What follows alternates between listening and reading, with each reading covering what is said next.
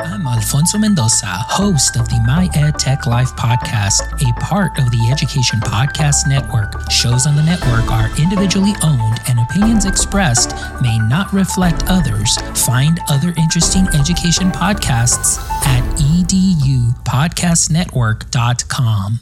Hey, welcome back. Steve here. And today I'm talking with Karen Gazith, PhD, and we're focused on her book, The Power of Effective Reading Instruction, How Neuroscience Informs Instruction Across All Grades and Disciplines.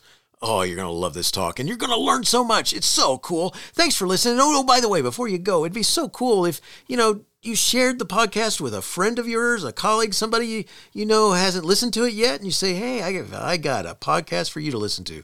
That would be awesome. Another way you could help out the podcast would be by leaving a review at stephenmiletto.com/reviews and say some nice words. Another way would be by joining my email list. You just do that by the little box that's on the front page.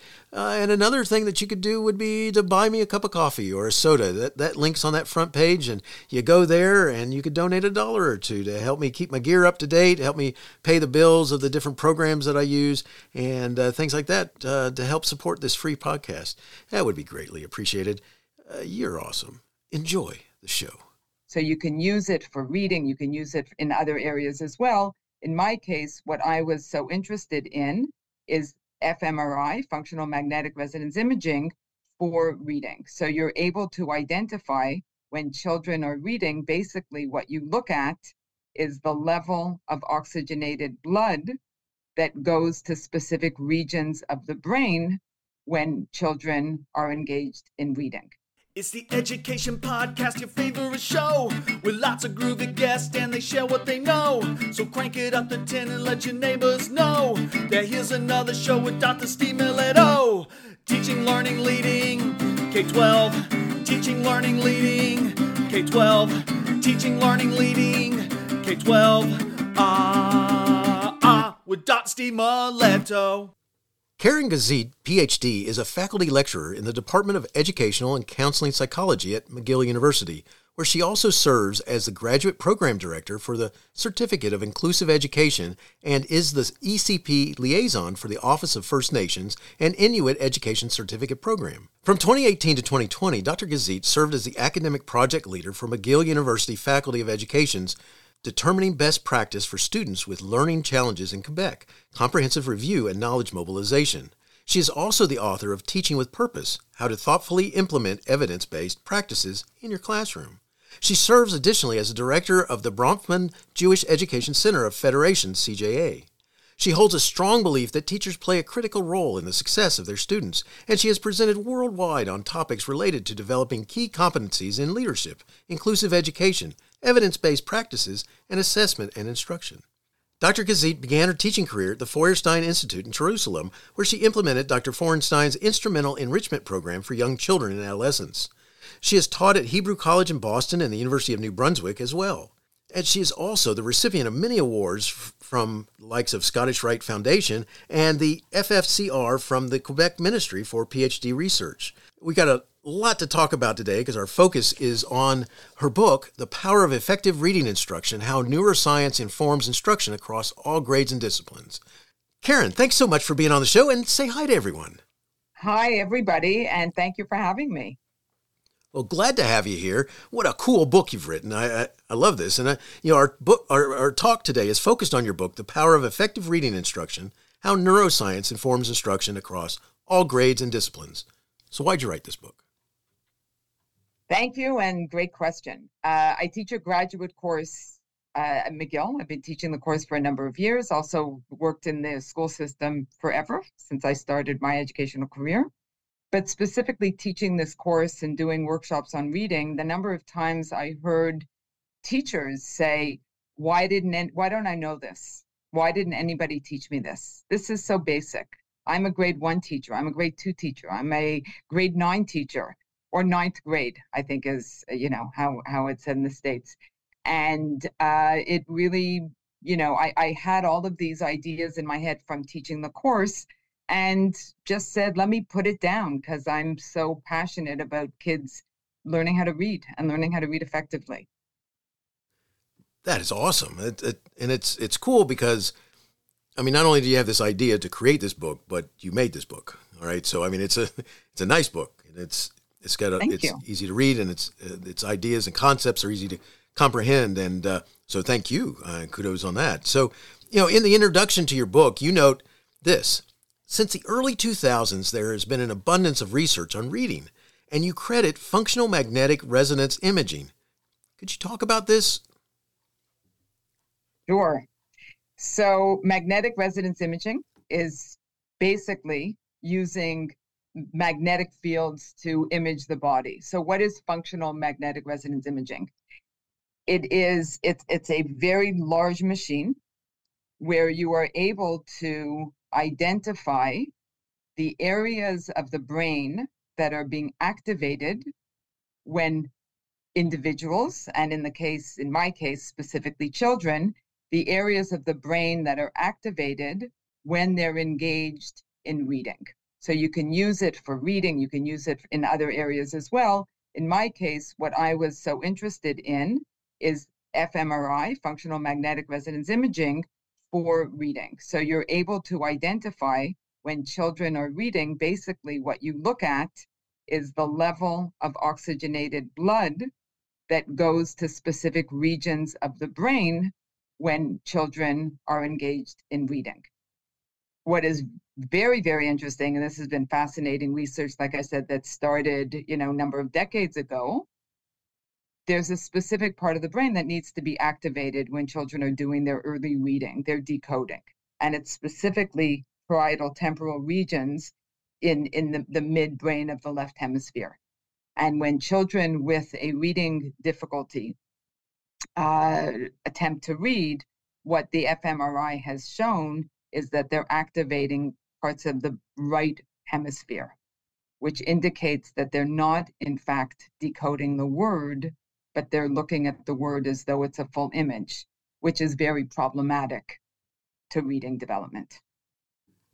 What an awesome way to learn about this, because, one of the things that is amazing to me is that without this technology and without somebody paying attention to what it can also share, because it does there's lots of things that they're looking at, I would think, as you're looking at reading and things that interfere with it and what might be helpful and so forth. I mean, you're talking to someone who a year and a half ago, I had to have brain surgery, and and how they discovered that I needed the surgery was because I was complaining about not being able to hear out of my one ear. And after I went through a whole bevy of doctors that eventually led me to the people who use this type of stuff, they showed me where on the MRI, you could see that there should be activity in this one area, but there was none. Whereas on this side to the ear, there was activity. And that was what led them to know pretty much and then they showed me the little white ball that was right there that shouldn't be there. And it's fascinating. I'm sorry to hear, but it is fascinating research. It is. It's amazing. And that's why it was one of the things when you started talking about that, that's why I had to bring it up, because I'm fascinated by, I will never hear out of that ear, but it stopped it from destroying lots of things that it could have done. And so it's just amazing to me what they can learn from looking at these images, and that people, before would not have known. I guess that's my point. Yeah, absolutely. So very, very cool that this is, I just thought that was neat that you credited this ability. And just one other thing, it's been so important, these are not lazy, unmotivated kids, right? These are kids who we have clear evidence that there are reasons why they are struggling to learn how to read. It's so awesome. Yeah. Cause that's, unfortunately that happens, adults make judgments like that. And, in many cases, especially like this, wrongly so. So there might be something else going on.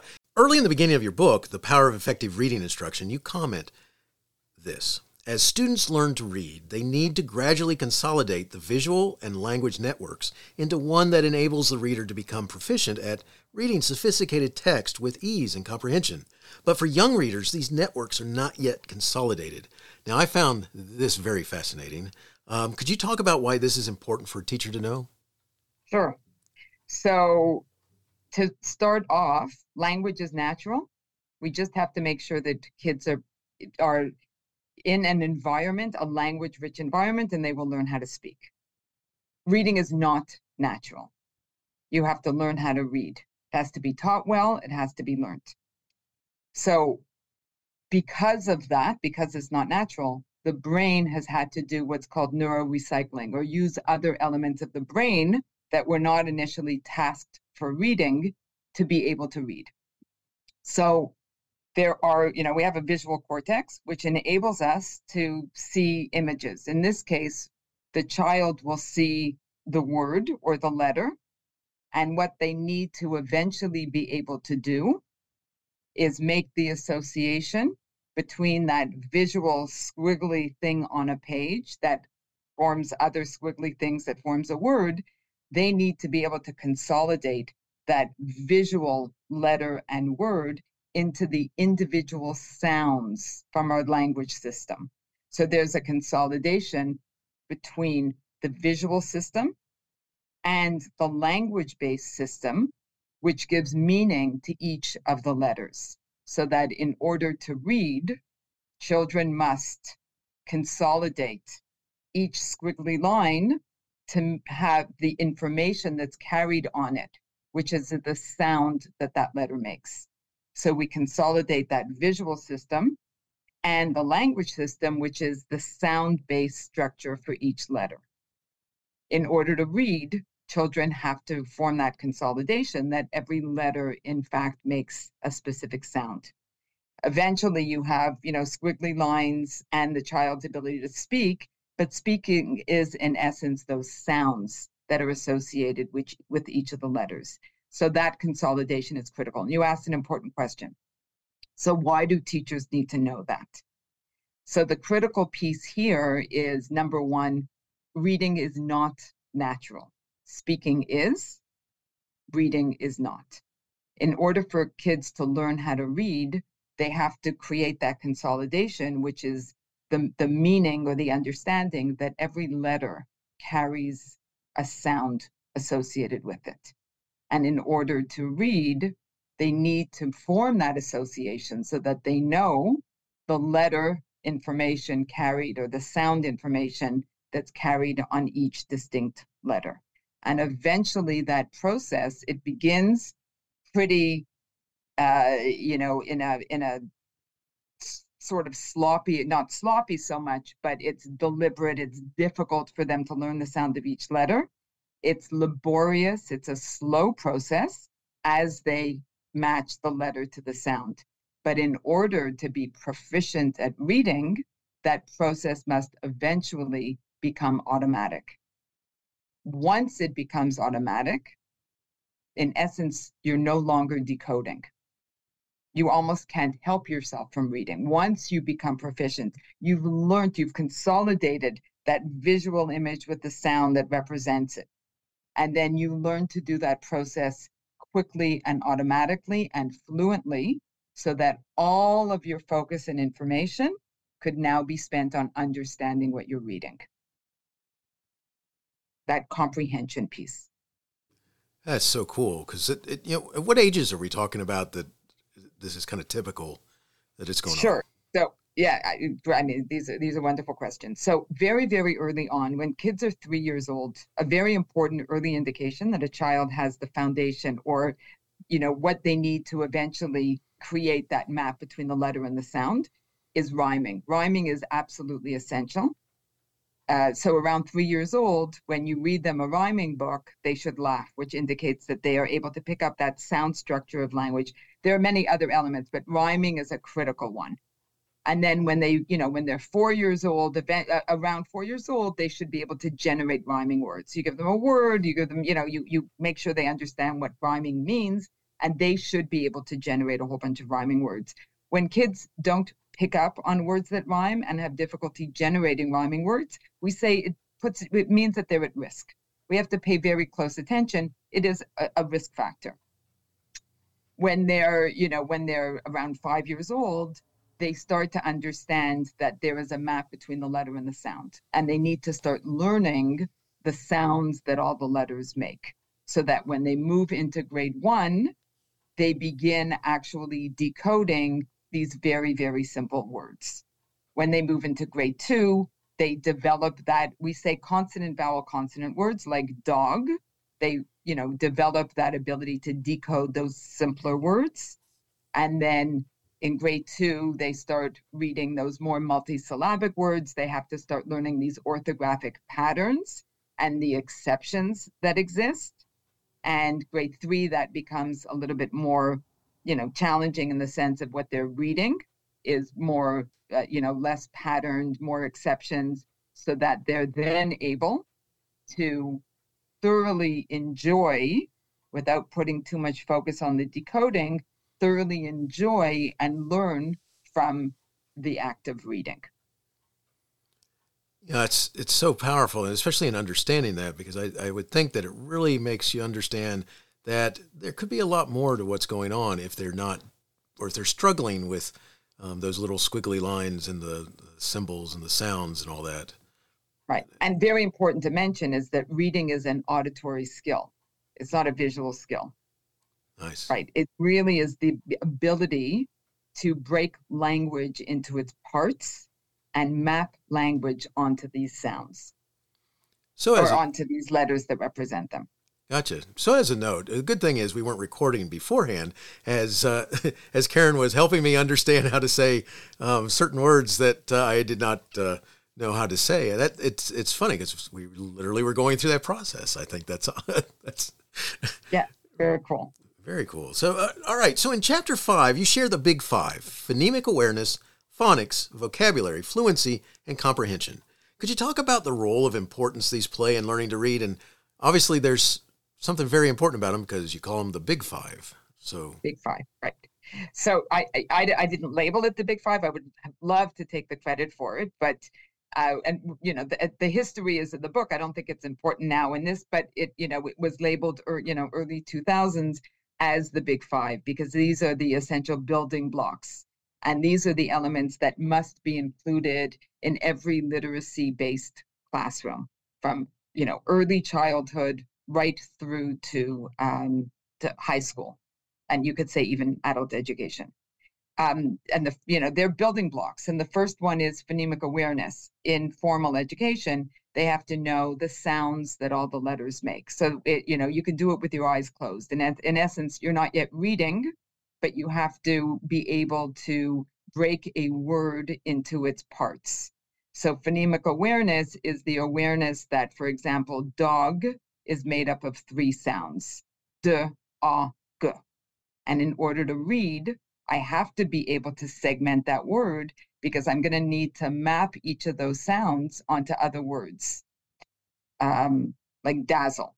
So the child needs to be able to clearly segment each of the sounds that they hear in a word, then blend them and isolate different sounds. But phonemic awareness, a phoneme is an individual sound, and phonemic awareness is the awareness that words are made up of individual sounds and the ability to break that word into the sounds and put them back together. So that's foundational for reading, and that's heavy emphasis in early childhood, in kindergarten, and phonics is the next one.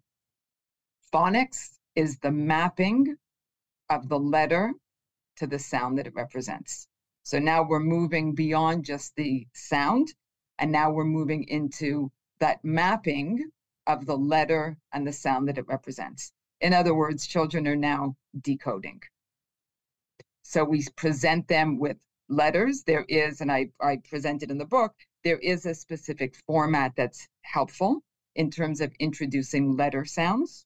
We start with letters that are continuous, like S, which is an easier letter than B, which disappears. And we teach them a sequence of letters and the sounds that map onto that letter. And that, again, is the decoding. And we teach them each of the sounds, and then we teach them digraphs, and we have to also teach them exceptions. What I like to say, as soon as children are able to map a letter to a sound, even when they read very simple words, I'll say, you are now a reader. This is exactly what readers do, so that they begin to develop that identity of themselves as readers. So that's phonics. Vocabulary.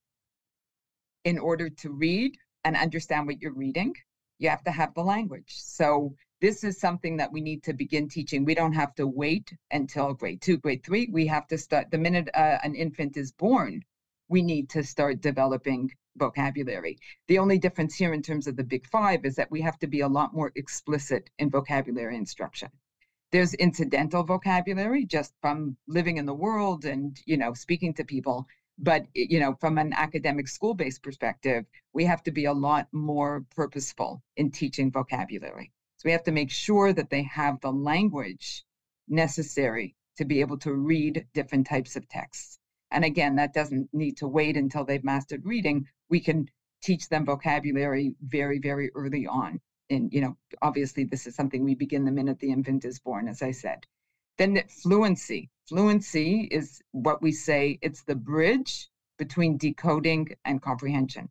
Because in order to fully understand what you're reading, you have to read fluently, which means reading quickly, without error, and with proper cadence or rhythm. If I am going to put all my emphasis on understanding what I'm reading, the actual decoding or the act of reading has to be quite simple, can't be laborious. So in order for me to develop sophisticated reading comprehension, I have to be reading fluently, not laboriously. I could no longer be decoding every word. So that's the fluency piece. And comprehension, refers to the pinnacle of reading, which is the reason why we read, the ability to understand the texts that we're reading. So those are the big 5. I appreciate that. And as I'm listening to you, one of the things, especially early on when you're talking, it makes me think about when my oldest just turned 30. But when both my kids were young, the youngest is now getting ready to be 27, and so you kind of get an idea there. But it was just funny experiences that you have when your child suddenly says from the kid seat behind you, as they're looking out and they look at a truck that's just gone by, and they sound out the word, and it's like, what does this mean? And it's a cool thing, because it's like, what are you looking at? And you realize and in my case, the first time we had that happen, it was a Sears truck, the retailer going by, and he's like, what's Sears? And he says something like that, and it's, Sears? What are you looking at? It's That's the decoding piece. Right. And it's enjoyable for kids who learn how to do it. You can imagine for kids who are struggling, they look around them and they say, well, wait a second, whether they articulate it or not, but they certainly feel like everybody is doing something that they are struggling to do. That is so important. And you also mentioned something else that made me think about, some of what you're talking about there in recognizing patterns or the rhyming, helping, all that stuff. It kind of, I've read a lot about some of this different research, and some of it about the importance of involving them in talks, or like singing with kids, like in the bathtub or something like that. And I used to sing, my background in songs that I would choose from are old TV shows. And so one of the songs I would sing was the theme to Gilligan's Island. I was, for those of you who are listening, we're or too aging young, ourselves. Yes, for those of you who are listening and don't know what I'm talking about, it's a few people stranded on an island. Look it up. And then I also would sing the theme song to Beverly Hillbillies. And one time my son was asking, he's like, Dad, what's Texas Teeth? And I said, Texas Teeth? And he's like, yeah, you sing that song, and and he starts singing it back to me, and he goes, Texas Teeth. And I said, oh, that's Texas tea, oil. Right. That's it. That's playing around with sounds. I mean, that's so important. Language and sounds, and how sounds are, built together to form meaning. Wonderful. Very important. So cool, because it really shows you, it really explains to you why, taking time to do those things can real big payoff.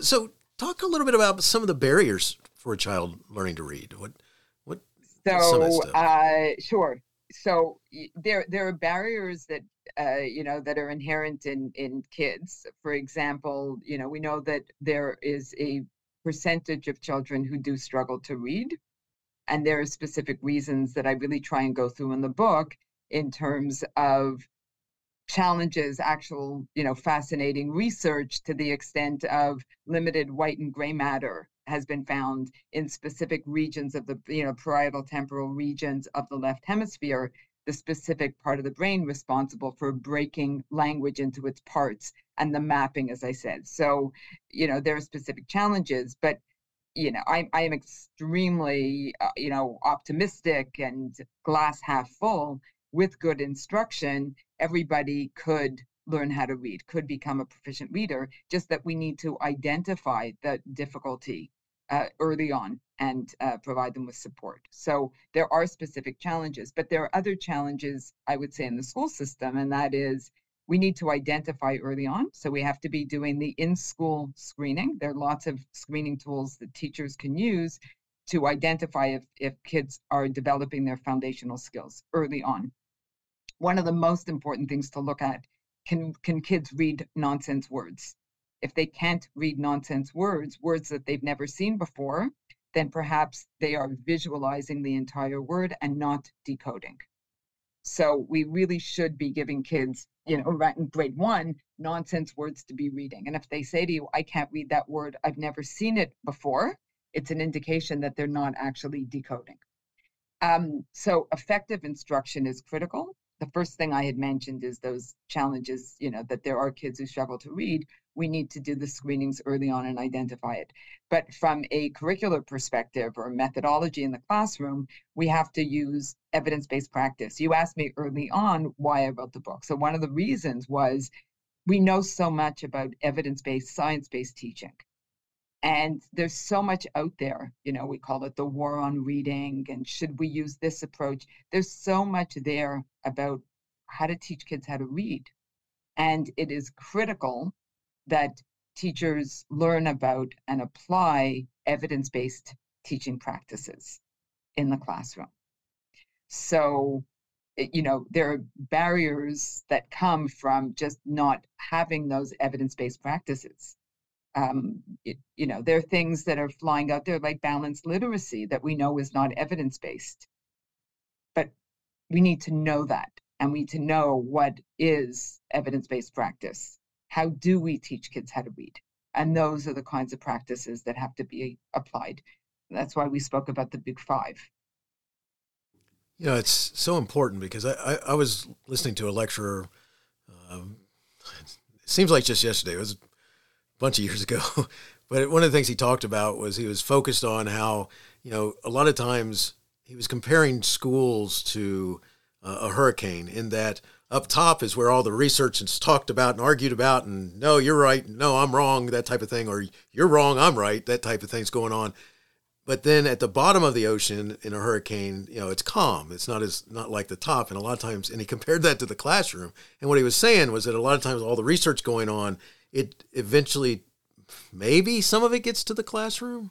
And it's interesting what you said, because it's so important for the practitioners to know why they need to do what they're doing. Absolutely. Phonics is essential. We have to teach kids the sounds of all the letters, teach them how to put these sounds together to form words, build it gradually, increase the challenge, but it's not a guessing game. There's no part of this, every now and again, there's certain words that don't follow clear rules, but appear very frequently in text. So maybe we show them that word. But, reading is not a guessing game. It's called decoding. It's a code, and we have to teach children what that code is. And we don't want kids to guess. And we don't want to show them pictures and have them guess what the word is, or teach them how to use any cues outside of just decoding. Teach them the sounds of the letters and build that gradually and develop the fluency and the comprehension. So there's no guessing. It is, like I said, decoding. And that's critical. I love that. That's, and just to know for my listeners, one of the things, you're going to need to get her book, because I'm not going to go, page by page here. There's all kinds of cool stuff here that Karen's provided. So, in chapter 3, you share, during the early years of school, students learn to read, but once they begin the middle grades, they read to learn. What does this look like, and why is it important to recognize? And I love this section. So in preschool, kindergarten, first grade, second grade, and even into third grade. Those are the foundational years for kids learning how to read, the decoding and the beginning of that development of fluency. Once they move beyond third, fourth grade, the expectation is you now know how to read, you know the foundations of reading, you're able to decode, you're able to read somewhat fluently. Now we're really going to focus on the content. Now we're going to read our history book and our science book and our social science, geography. And now you need to use the information that you learned about decoding to understand what it is that you're reading. That's the meaning of we learn how to read, and then we have to take what we've learned from that early foundational reading and use it now to be able to glean full enjoyment from our reading. We read for enjoyment, we read to learn. Hopefully that's one and the same, not always. But with that foundational knowledge about decoding, we're now able to use that to understand what we're reading, to learn from text. Some research that I cite in the book, if children are not reading by the end of grade 3, there's a 75% chance that they will never read at grade level. And that's not because they can't. That's because formal early reading instruction ends by the end of grade 2 or grade 3. So unfortunately, many of them have missed the boat. So now they're in grade 4, 5, middle school, high school. They're expected to glean information from text, but they're not able to read. And that's what that means. That is so important, and to recognize and know. And I mean, I think, it's just so easy to take sides in arguments without even knowing what what's there and what's going on and what might be missing. And because, I mean, that's important to know that once that instruction stops and they still haven't figured it out, that's a big part of why they're not going to move forward. It's not that they can't learn how to read. It's that they missed it. We didn't pick up early enough that they were struggling. We didn't pick up early enough that they're struggling to read. And kids with a reading difficulty are wonderful at masking the fact that they can't read. They're very good. Their visual sense is very strong. So they're able to visually memorize words. So they could trick us into thinking that they're reading when in fact they're not. They've just visually memorized, and there were lots of pictures on the page. But then you get to grade 4, the pictures are gone. The text is more challenging. There's words that they've never seen before. And suddenly the grade 5 teacher, sort of bangs their head and says, how did nobody pick up on the fact that they're not reading?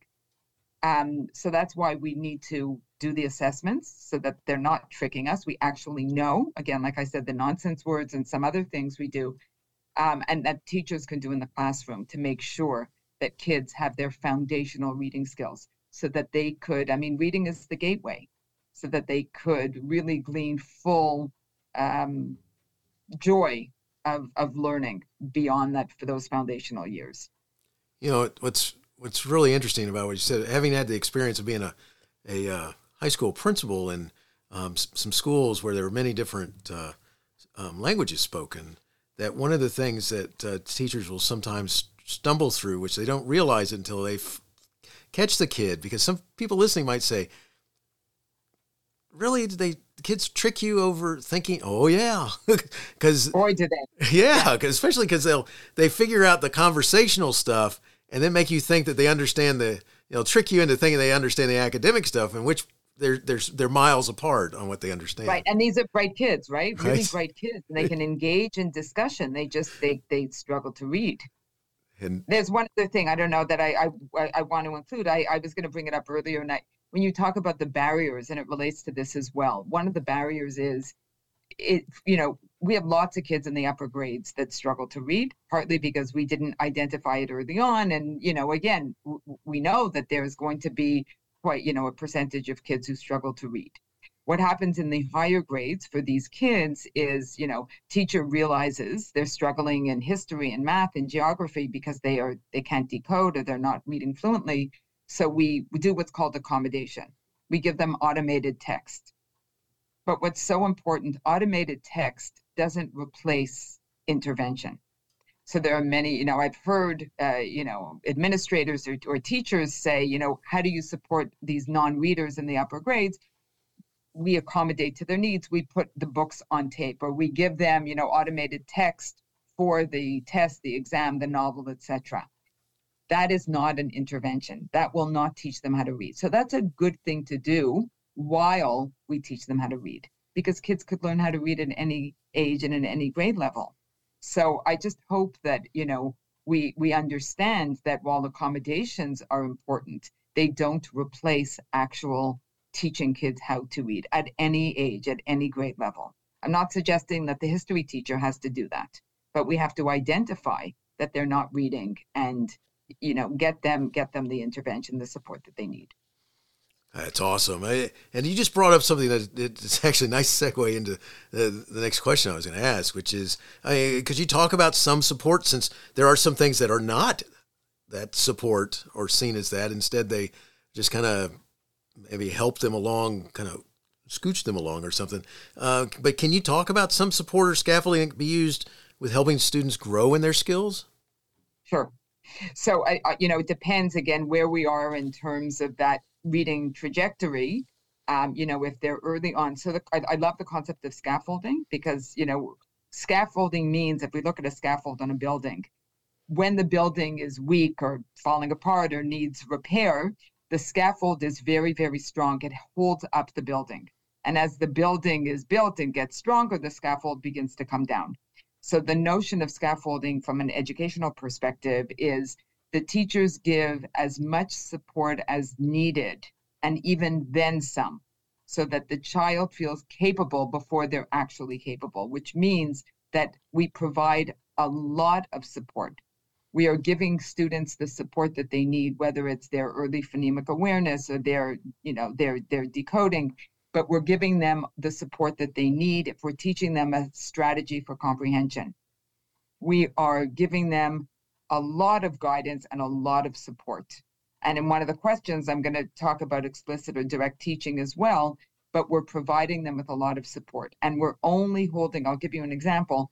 If we're teaching students a strategy like cause and effect, we need to give them lots and lots of examples. We need to share with them what goes on in our heads when we engage in comprehension around cause and effect text structure. So we're sharing our thinking as teachers. We're modeling for them how to do it. It's a very slow process.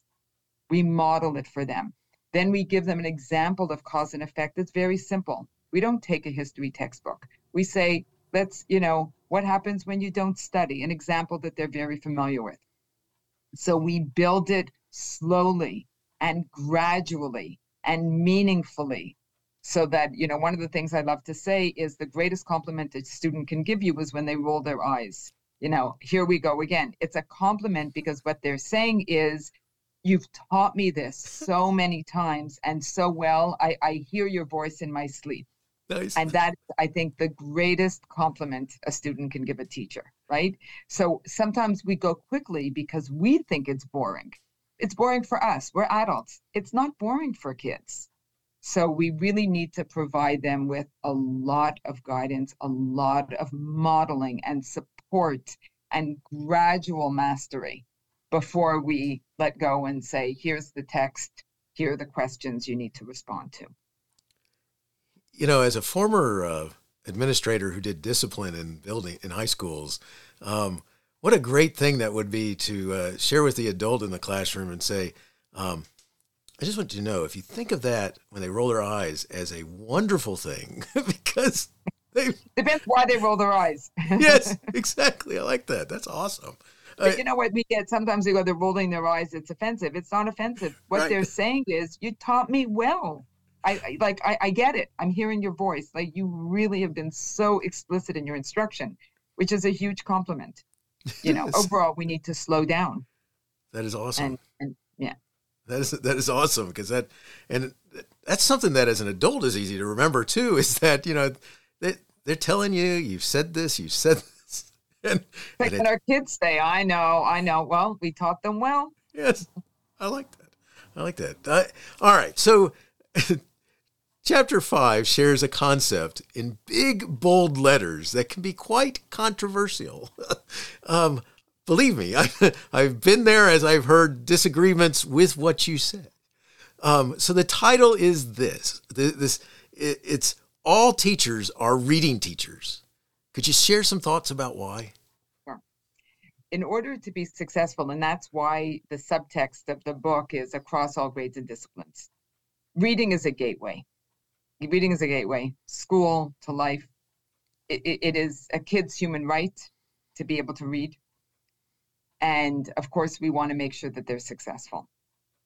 Early on, the responsibility is to teach them how to decode in those early grades and move on to fluency. And of course, vocabulary and comprehension can be taught, from the moment they're born. We read a story and we talk about what the story is about. But we know that we need to develop the foundation, and we need to make sure that they are able to read well and comprehend what they're reading. So what does it look like for a 10th grade history teacher, as an example? If I've identified, and there are many, a student who can't yet decode, and there are many, and I'm teaching grade 10 history, it doesn't mean that I have to become an early reading teacher. That's not what it means. What it should mean is I'm going to advocate for that child. I'm going to go out there and say, wait a second, I have a child in my classroom, grade 10, not yet reading or struggling to read. I would love it. I know we have reading experts in the school. Can we help this kid? Can we spend some time going back to the phonics, the sound letter mapping? Can we do that? So number one is to advocate for all kids. The second piece of it is, and it happens beautifully, and when it happens, it's masterful. All teachers have to teach kids how to comprehend text. There are generic strategies for comprehension, just good strategies, and there are discipline-specific strategies. So if I'm a math teacher, I'm teaching math, but math is by and large a language as well. If I'm teaching math, I have to make sure that they understand how to make sense of the problem in math. I have to teach them how to do that. If I'm a science teacher, I have to make sure I'm not only teaching content, I have to make sure that I'm teaching them how to make sense of science text, of history text. It's a unique discipline, right? So there are generic strategies, there are discipline-specific strategies. When I ask my students, and this goes for English teachers as well, or language teachers, I have to make sure that I'm teaching sophisticated comprehension strategies so that my students, when they go into these other discipline classrooms, they will have those generic strategies to understand what they're reading. So we're all together in this. When we ask kids to answer a question, which we often do, sort of thinking that it's a strategy, answering questions to a text is an assessment. It's not a strategy. We have to teach them how to respond to questions. So many kids, I'm going to take history as an example, they struggle with their history text and their history exams because many of them just don't understand what cause and effect is or what problem solution text is based on. We have to teach them that. They don't know how to understand questions. So there's some really fundamental reasons why kids are struggling. And that's part of what we need to work on and teach them as teachers of any discipline. So that's what that means. That's awesome. I love it. When I got to that section, I was like, I gotta make sure I show lots of people this section. All right. So I've had students in my class that have said to me, I'm a math teacher. I'm a high school math teacher. There you go. I am not a reading teacher. We're all reading teachers. We all have to focus. If we're giving kids a math problem, we have to help them comprehend math problems. How do you do that? So, yeah, it makes so much sense. And we can work together, right? English teacher can work with a math teacher. We can, figure it out together. Yes. It is interesting. I mean, I'm a former history teacher, and one of the things I used to do is, not to blow my horn or something like this, but I wanted to know if they understood what they were reading, if they were reading what they were supposed to be reading. It's one thing to say, yeah, I'm going to try and fake it until I make it or something. But I would, literally, I had somebody working with them on something else, and I'd invite them out in the hallway, and they would read a section for me out loud so I could tell whether they understood it. And that's great. Can they read it? Can they decode it? Are they reading fluently? Do they understand what they're reading? There's a difference between comprehension and reading comprehension. You may read a text to a student and they understand it perfectly. Their comprehension is fine. But when they read it, right, they struggle. That means that we have to work on the reading, the decoding, or the fluency. So, we have to be good detectives. I like that. That's especially, it's so important. I mean, I have heard those words, what you just uttered just a minute ago. I'm not a reading teacher. I teach this. I teach that. I'm not a reading teacher. And it's an interesting argument or series of arguments that come out of that. So good stuff. I love that section. On page 123, you note this. Teaching strategically means providing the how-to or the steps involved in mastering a skill. Could you talk about why a teacher needs to learn to teach strategically? Sure. So I like to say that strategic teachers give students gifts. What does it mean to give somebody a gift? So if I have this wonderful water cup made out of glass that I'm holding here. So if I want to give it to you, right, I'm going to hand it over. And the goal is for you to be able to use this cup and drink water or anything else out of the cup, independent of me. That is the giving of a gift. So the giving of a gift means that I have taught you how to use a strategy that you can use it independent of me eventually. In other words, if I've taught you how to write an essay effectively and really well, step by step, you will think of me, you'll hear my voice in university because I've taught you so well. I've taught you how to. Master teachers are how-to people. That's what we need to be teaching, because when you're teaching a strategy, a skill means you've mastered it and you can get better at it, but I've mastered driving, I've mastered reading. But the strategy is, how do I get there so I will eventually be proficient? And the only way to teach somebody how to master a skill eventually, number one, you have to tell them what it is that they're learning. So it's not a mystery. We have to say, I'm going to teach you how to make sense of text pattern when you read expository text.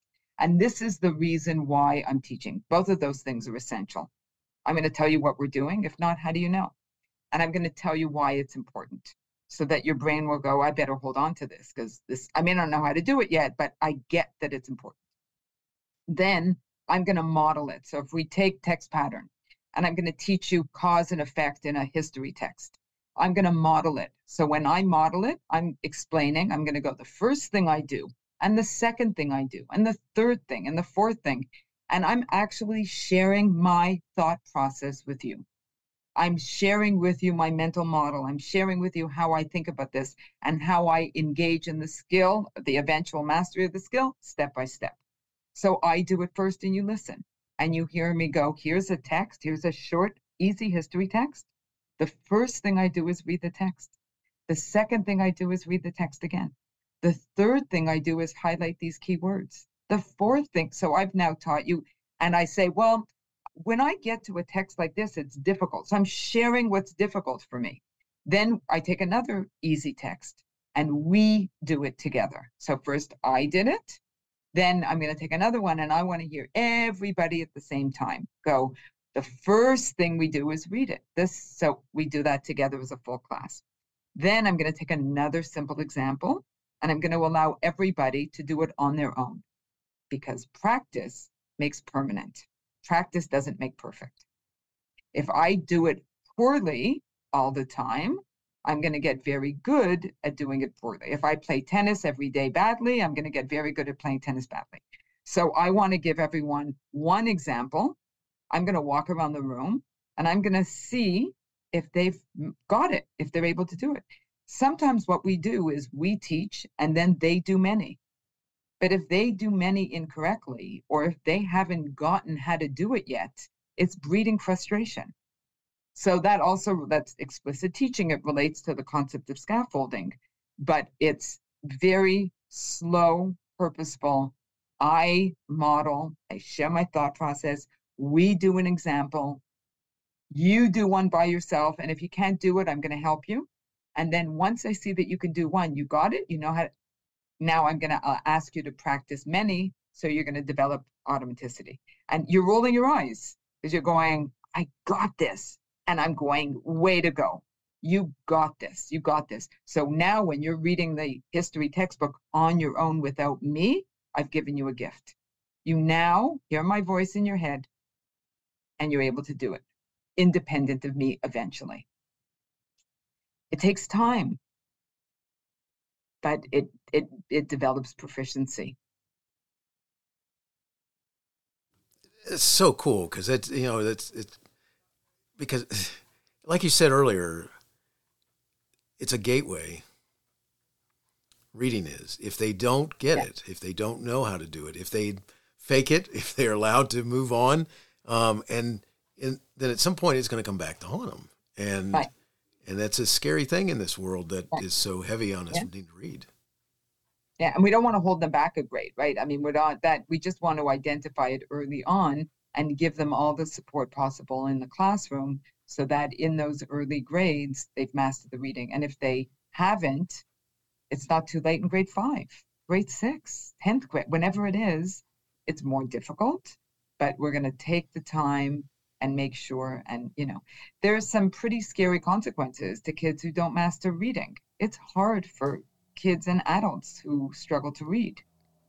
And it's something that we can teach them how to do. More difficult for some than others, but we can do it. I like that. Karen, we're coming close to finishing up now. If someone wanted to follow up with you and connect or learn more, where would you send them?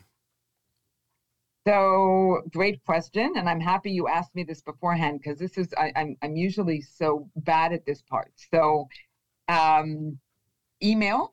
So, my email, I don't know if you put it at the bottom, but it's karen.gazith@hotmail.com. So, certainly interested in, I love this work. This is my passion. So love to do as much of it as possible. I have a site, teachingmeanslearning.com. And then all of the usual LinkedIn, Twitter, Facebook, I can be found using my name. Very nice. And I'll put that information in the show notes so people can find it and reach out to you. I got 2 last questions for you. And the first one just goes like this. How do you keep going when so much is going on that you may want to quit? So I get inspired by teachers because when teachers are able to support students, the joy in their faces when they've taught somebody how to read or master a skill gives me joy. So it really is, just teachers, the commitment that teachers have and how excited they are when they have taught kids how to break that code. And then students, right? How joyful they feel when they're learning how to read. So that's what keeps me going. That's what I find inspiring. Love it. I love it. Last question. Do you have a teacher in your past who made a difference in your life? If so, who was it? And what would you say if given the chance to say thank you? So it's funny because I had a university teacher who is now a close friend, and I've said thank you to her a million times. So I feel fortunate that I've been able to do that. But this university teacher, her name is Evelyn Lusthouse, and what was so beneficial was when I started university, this was my master's degree, she gave a name to something I was feeling, and all of us felt the same way. We all believed in inclusion of kids who struggle. We just didn't know that it had a name. And when we started talking about inclusive education and the importance of including kids who struggle and have difficulty and, for many different reasons, it was very empowering. And then what to do about it. So and then we sort of became a group of like-minded people who were committed to supporting students in the classroom. But bringing us together, giving it a name, empowering us with the feeling that we're all capable and we can all make a difference for kids. That is so cool. So awesome. Karen, thank you so much for talking with me about your book, The Power of Effective Reading Instruction, How Neuroscience Informs Instruction Across All Grades and Disciplines. Love the focus. Awesome book. Thought generator. Practice changer. Love it. Wishing you the best in all you do. Thank you so much. It's been great talking with you. Hey, you have been listening to Teaching, Learning, Leading K-12, a podcast to help you help kids achieve their dreams. Teaching, Learning, Leading K-12 is a member of the Education Podcast Network. Podcasts for educators, podcasts by educators. Teaching, Learning, Leading K-12 is a member of the podcast network based in Canada called Voice Ed Radio. Voice Ed Radio, your voice is right here. The opinions expressed on Teaching, Learning, Leading K-12 are those of the guests and host. Teaching, Learning, Leading K-12 is intended to share ideas, advice, and suggestions. Teaching, Learning, Leading K-12 is produced for educational purposes. Hey, thanks for listening. It would be awesome if you visited my website at stephenmiletto.com and connected with me, left a review, and listened to more episodes. And by the way, you could also share it with your friends, with your family, and your colleagues. Thanks so much. You're awesome.